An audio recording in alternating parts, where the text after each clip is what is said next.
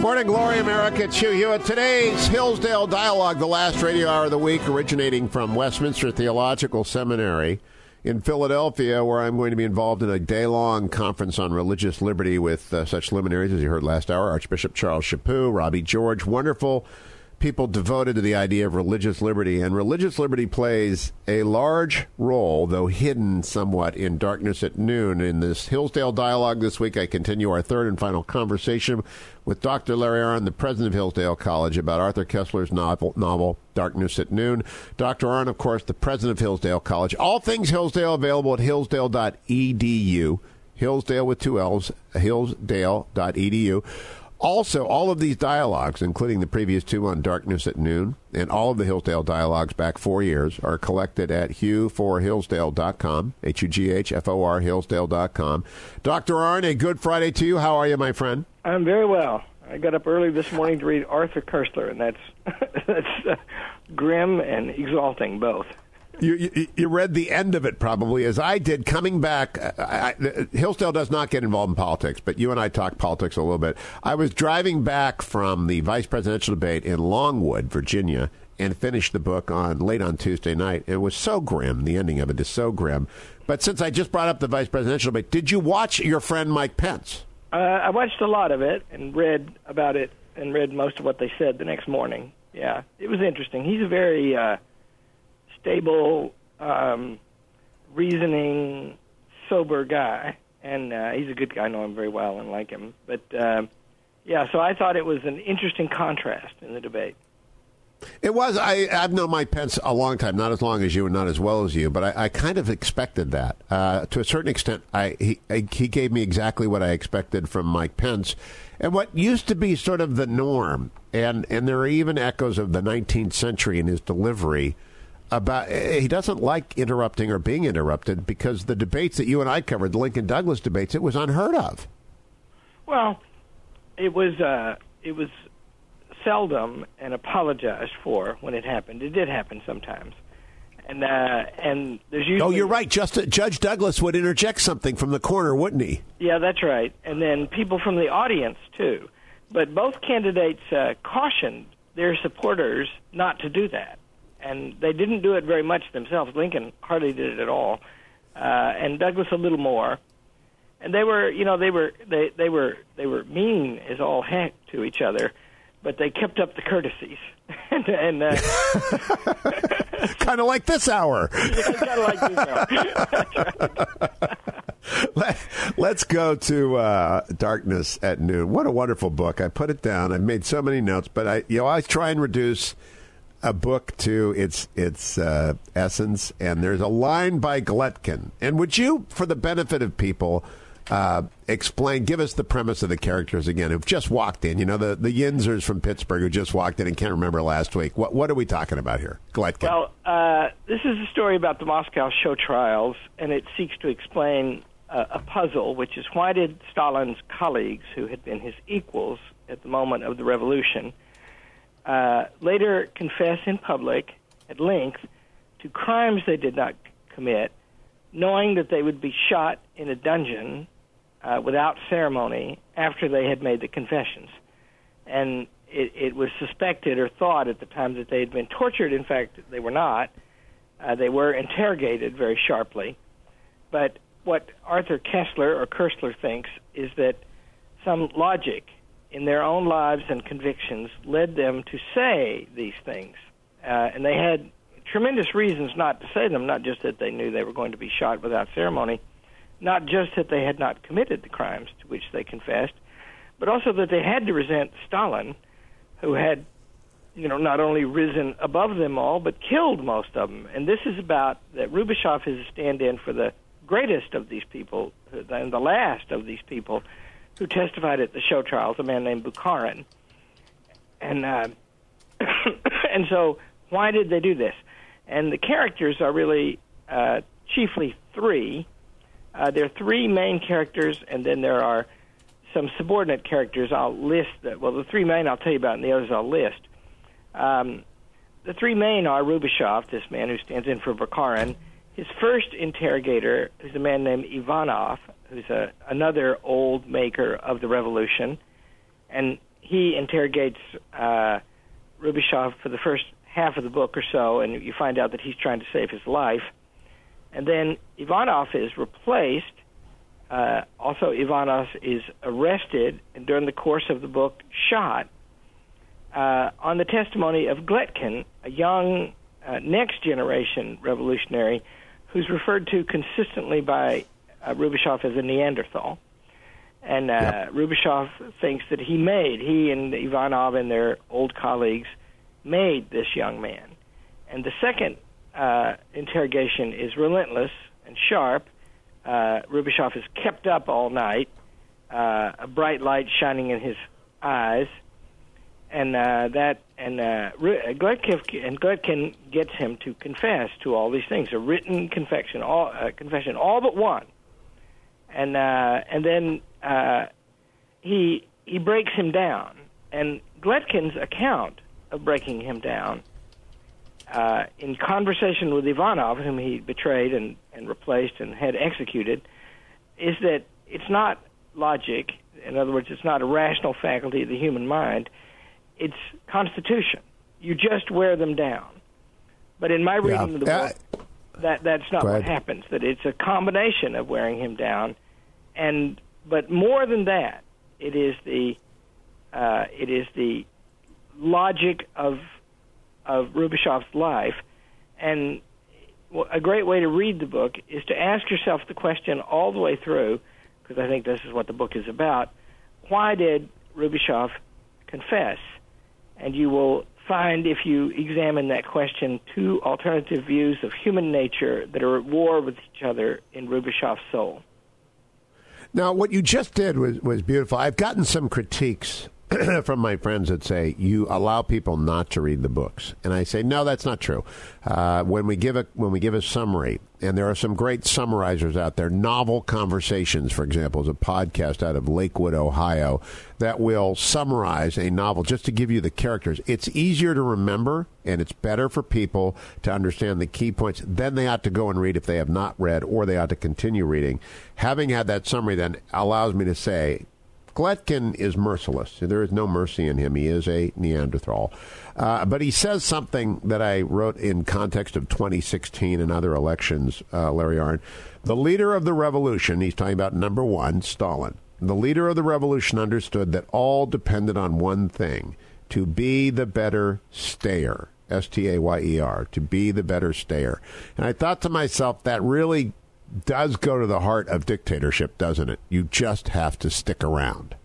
The driving question in the Soviet Union that led to the purges of the party elite and, much of the officer corps of the Red Army was, should they do what they went to Russia to do, which was begin a world revolution there and go everywhere. Trotsky was the great advocate of that. And they were, Rubishov describes them all as militant philosophers. And their principles didn't allow for socialism in one country. It was to be a world revolution. And Stalin had a different idea. And his idea was, the way Gletkin puts the idea is, there's a world reaction against us. We've been wrong about that. We thought once we hoisted our banner somewhere, everybody would rally to us. No, they're turning against us. And so we have to survive that. And that's handy for Stalin because the means of survival are to entrench themselves in the Soviet Union or Russia and then to appoint one guy, the be-all and end-all. And so that's why Stalin killed all his colleagues, the chief reason why. And Gletkin is the spokesperson for number one. He understands these arguments. He says, no, I understand why you wanted to go all over the world and why you thought things would be different than they are, but he understands that in an academic way. Rubishov had lived that. He had fought for that. He had done rank injustices for that, and he had been imprisoned and tortured for that. And so it was a lot easier for Gletkin to stand apart from all that and judge between the two claims. And he does make a judgment. We'll come back to that judgment. It's fascinating on so many levels. It's also beautifully written. I say Arthur Koestler. Dr. Arnn has the correct but frequently forgotten correct pronunciation. Doesn't matter. Darkness at Noon. Go download it. We'll be right back. We're wrapping up our 3 weeks on it. Then we'll move on to Brave New World by Aldous Huxley. Don't go anywhere, America. It's the Hugh Hewitt Show.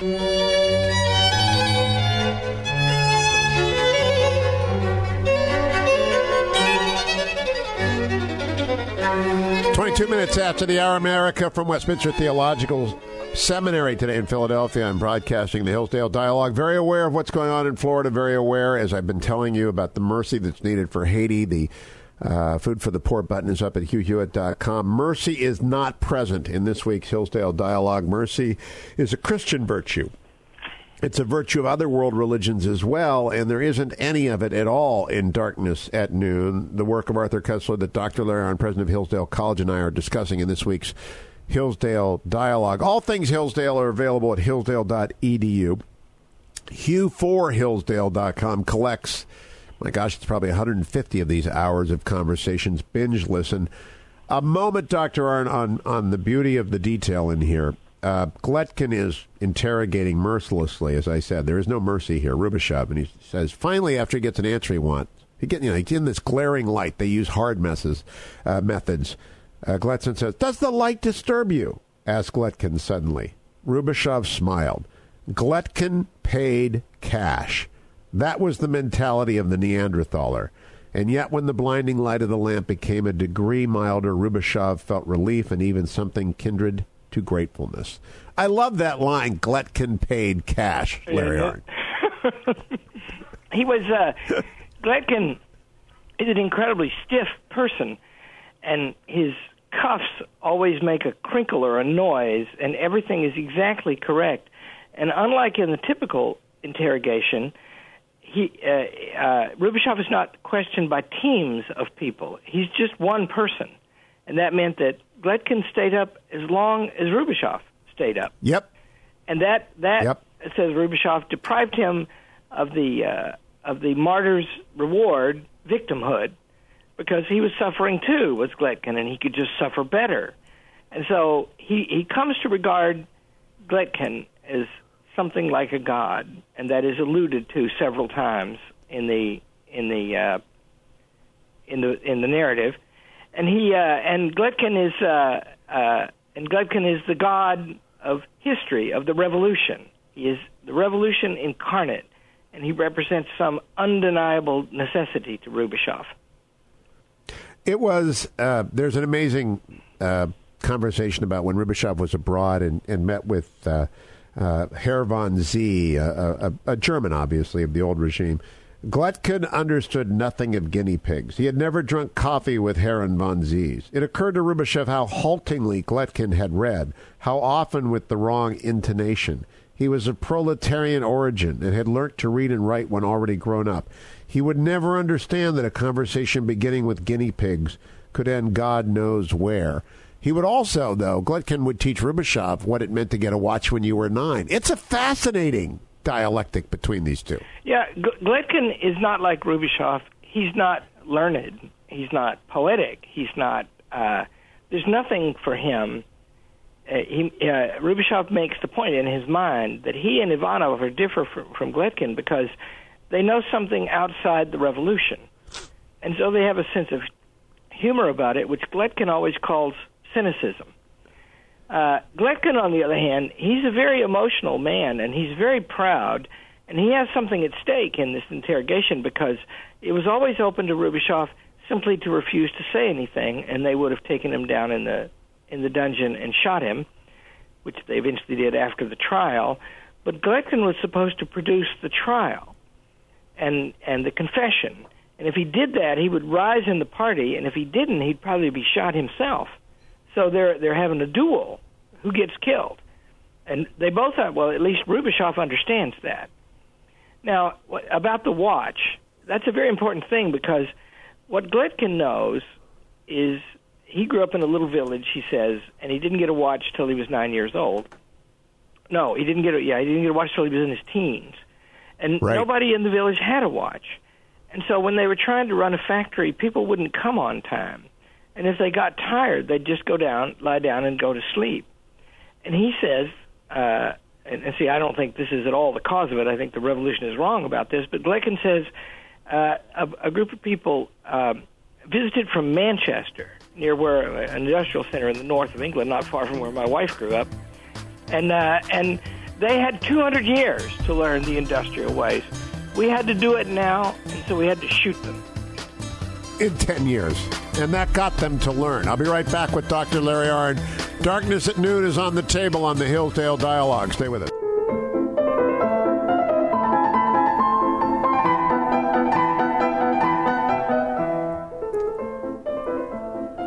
33 minutes after the hour, America from Westminster Theological Seminary. Today we will spend all day talking about religious liberty, of which there was none in the Stalin Soviet Union. There is some in Putin's Russia today. There was none in Stalin's Soviet Union. Our Darkness at Noon on the table between Dr. Larry Arnn and I as we have our Hillsdale Dialogue this week, and we are talking about the crescendo of the book, the interrogation of Rubashov by Gletkin, and then the trial and the account of the trial as it's read by a daughter to her father who's in the way of an apartment. I want to get to that. But first, a word more on Gletkin.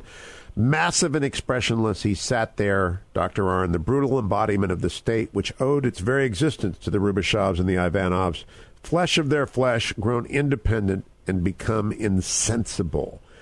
He also talks about the chimps in the trees laughing at the Neanderthals, not realizing that the Neanderthals would last and make them their pets.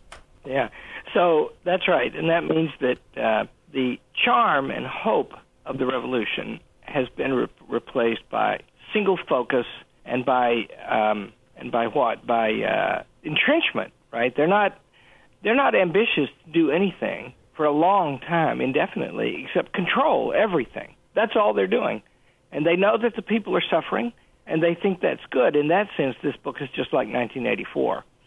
And I want to say a quick word about methodology, and then I want to say what I think is the final question and how it's answered.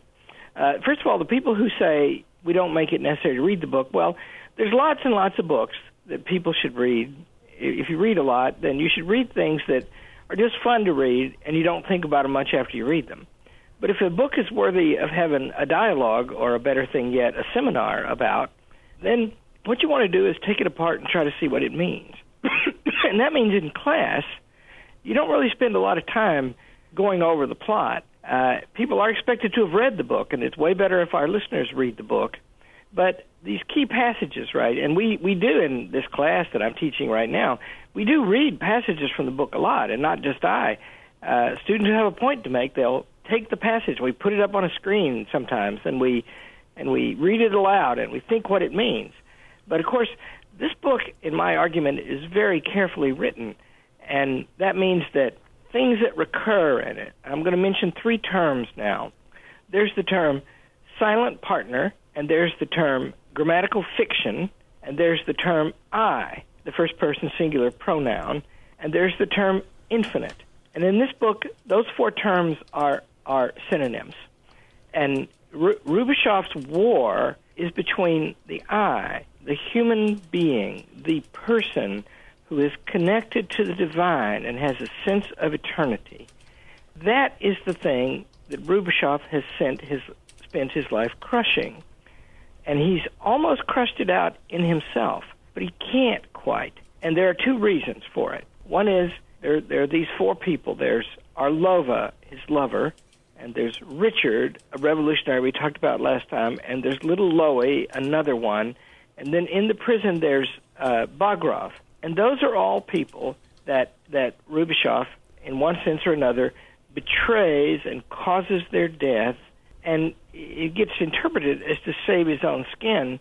The truth is, he could do nothing for them, really. That would be his justification, and he could go on. But it's his feelings about them, about their worthiness, and about their innocence, and how they were crushed. In other words, his sense of justice, an eternal concept, had made him a counter-revolutionary. And so he wants to talk to that part of himself. He wants to enjoy that part of himself. It's the whole reason he wants to live in the prison. But, of course, he's been killing that in others. And so that contradiction, he thinks, and in fact, Gletkin appeals to him explicitly about this. And he tells him that there's an eternal glory available for Rubishoff that he can have. But there's only one way to have it, he says. You have to go and make yourself into a scapegoat. And this is directly compared to Jesus. Yep. And he says, you have to be thought vile. You have to sacrifice yourself. You have to paint yourself pitch black, which was a rule of prudence of Rubishoff earlier in his career. Anything that's gold has got to shine brightly, and anything that's black has got to be pitch black, and there can't be anything in between because the masses can only be educated that way. And then Gletkin says, if you do that, then years later we will recover all of this testimony and everything you've said for yourself, and in that happier later day, you can be immortalized, right? In other words, he's offering a kind of heaven, an earthly heaven. But Rubishoff accepts that, and the complex of things that makes him do it are, above all, he has done this to others, and now he has to pay.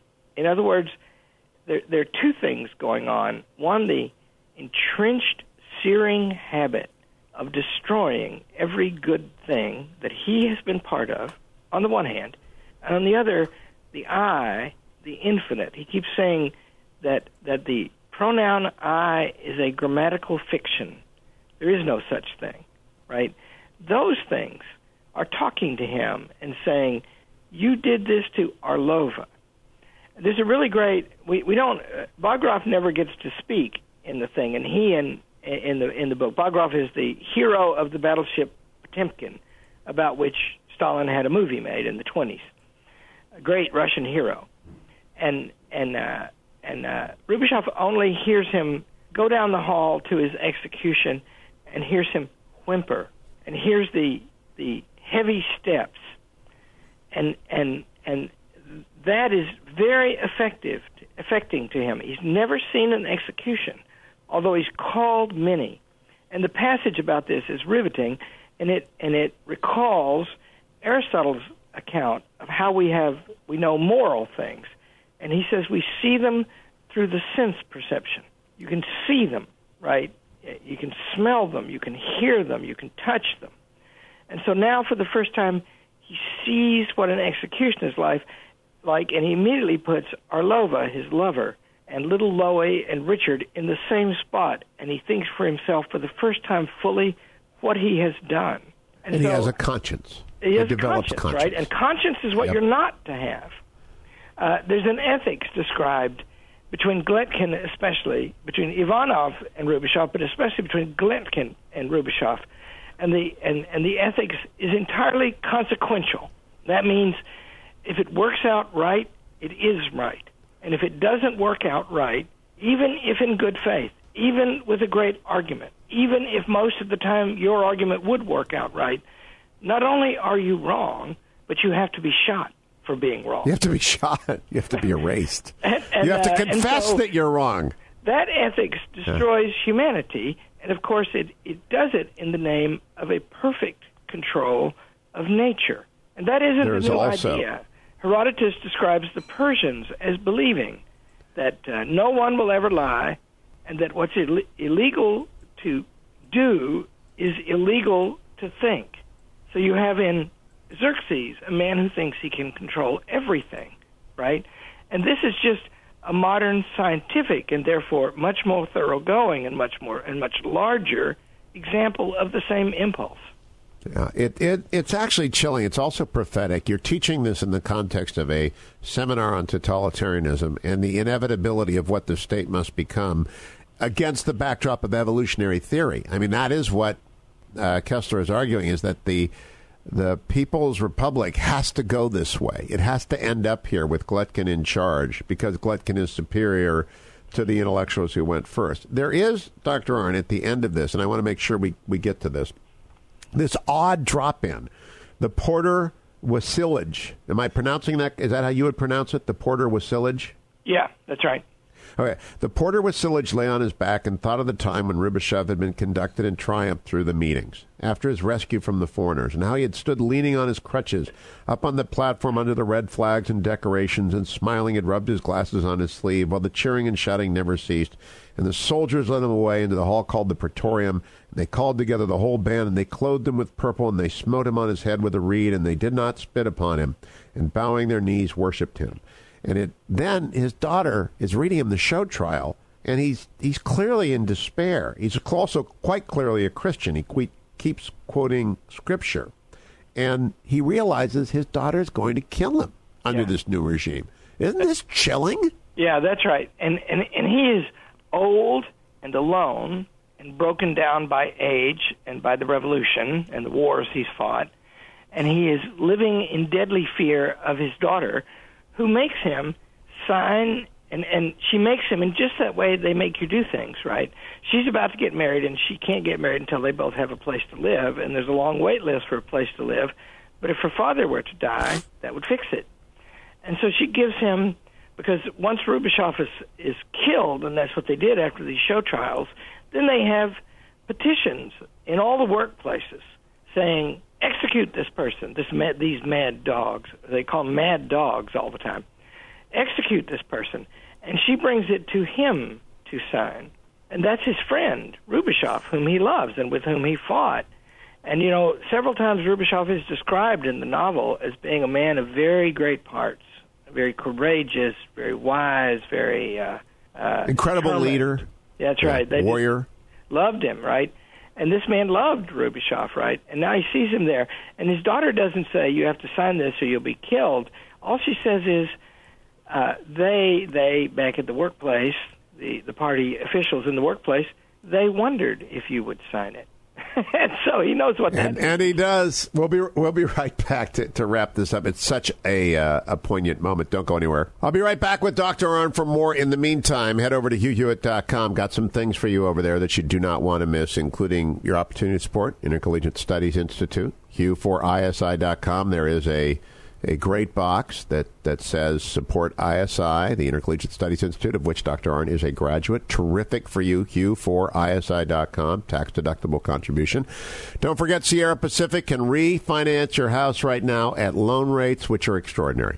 Wherever you are in the United States, from Hawaii to New York, from Florida to Alaska, if you're in Kansas, you're in Colorado, you're in Texas, the Sierra Pacific mortgage experts, because it's a lender, it's a bank, can do soup to nuts. And my friends Andrew Del Rey and Todd Avakian at 888-888-1172, 888-888-1172 are the very best. I tell you about this every day because I don't want some of you to miss this window of opportunity. And maybe I have new listeners in new markets as you drive to work in Michigan, my latest market ad, 888-888-1172. Whether you've just joined us in Alabama, 888-888-1172, they will take care of you. They're my mortgage bankers. I've known Andrew for 20 years. He's my men's small group. You can trust them. They will get it done. If it is possible to get done, they will get it done at the very, very best rates available in America.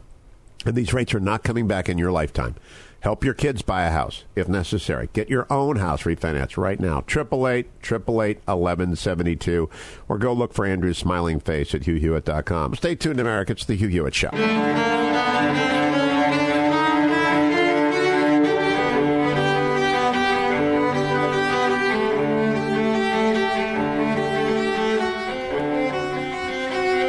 Welcome back, America. Next week, we're on to Brave New World, the 1932 novel of Aldous Huxley, as opposed to Darkness at Noon. Why did you teach them in this order, Dr. Arnn, to go from 1984 to Darkness at Noon to Brave New World? Why in reverse order?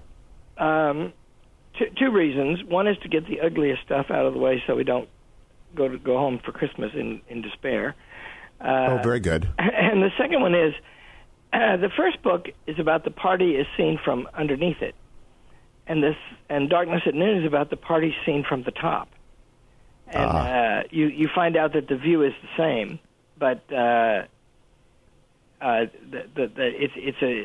together, by the way, they make a great commentary on tyranny, because one of the great lessons from the classics about tyranny is it doesn't make tyrants happy either, and everybody is afraid, right? O'Brien in 1984 is not afraid because he has so mortified his soul that he has destroyed this eye that Rubishov is unable to destroy.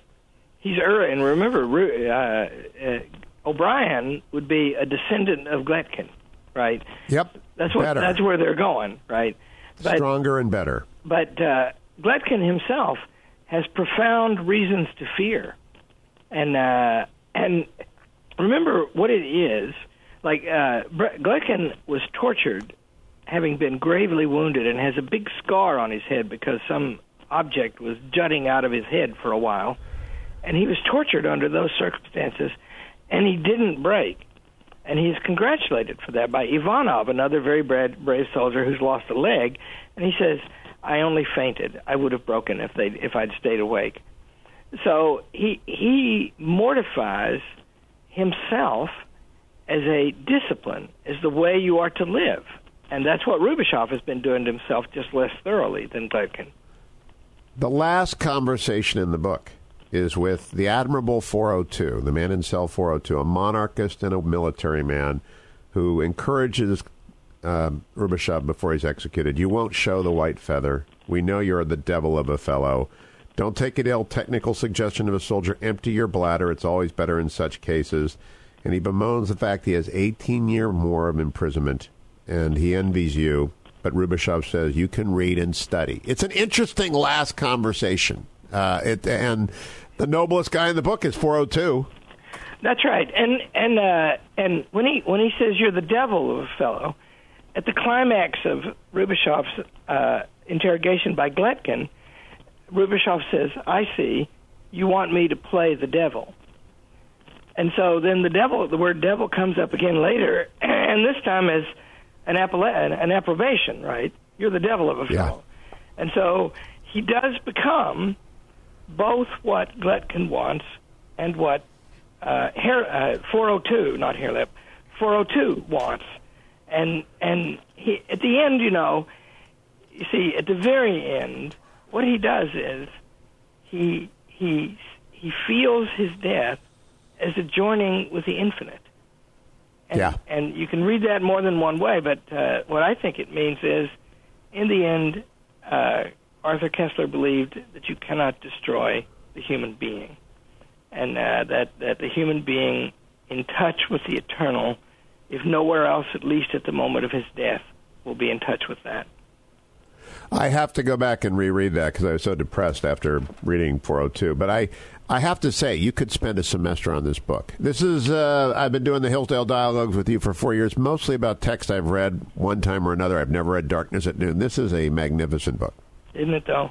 And people shouldn't think it's depressing. I find the closing chapters thrilling, right? It's a great drama coming to a climax, and everything is explained, and to my eye, very artfully. That is to say, it is a wonderful picture of the way things work in nature. You can try, if you want to destroy all humanity, but in the end, you couldn't do that except by killing them all, including yourself. I just think your students must be enjoying this, and I think this is why people should go to Hillsdale, to read books like this in that way. I really do. I just think it's the complete argument for recovering literature. And what percentage of college students do you think will read Darkness at Noon, Larry Arnn? Well, not very high. Most people never heard of the book. But I'd also add that to read this book well, you have to read a lot of other books. And, yes. They read those, too. And they're young, and it is amazing how much they learn. But when it works, and it mostly does, they're going to go on learning for the rest of their lives. And they're going to live richer and better lives because of it. And they're going to keep looking for more books like this. Dr. Larry Arnn of Hillsdale College, thank you. America, I'm on my way to St. Louis on Sunday for the debate. Don't miss that. But go to HughforHillsdale.com. Listen to the first 2 hours, if you have not already, of the discussion with Dr. Arnn about this. And please don't forget our friends in Haiti. Food for the Poor. The button is up at HughHewitt.com all weekend long. Think about him. Pray about him. Our eyes are with you, Florida, Georgia, South Carolina. Our prayers are with you as well. We'll check in with you on Monday after the next debate on the next Hugh Hewitt Show.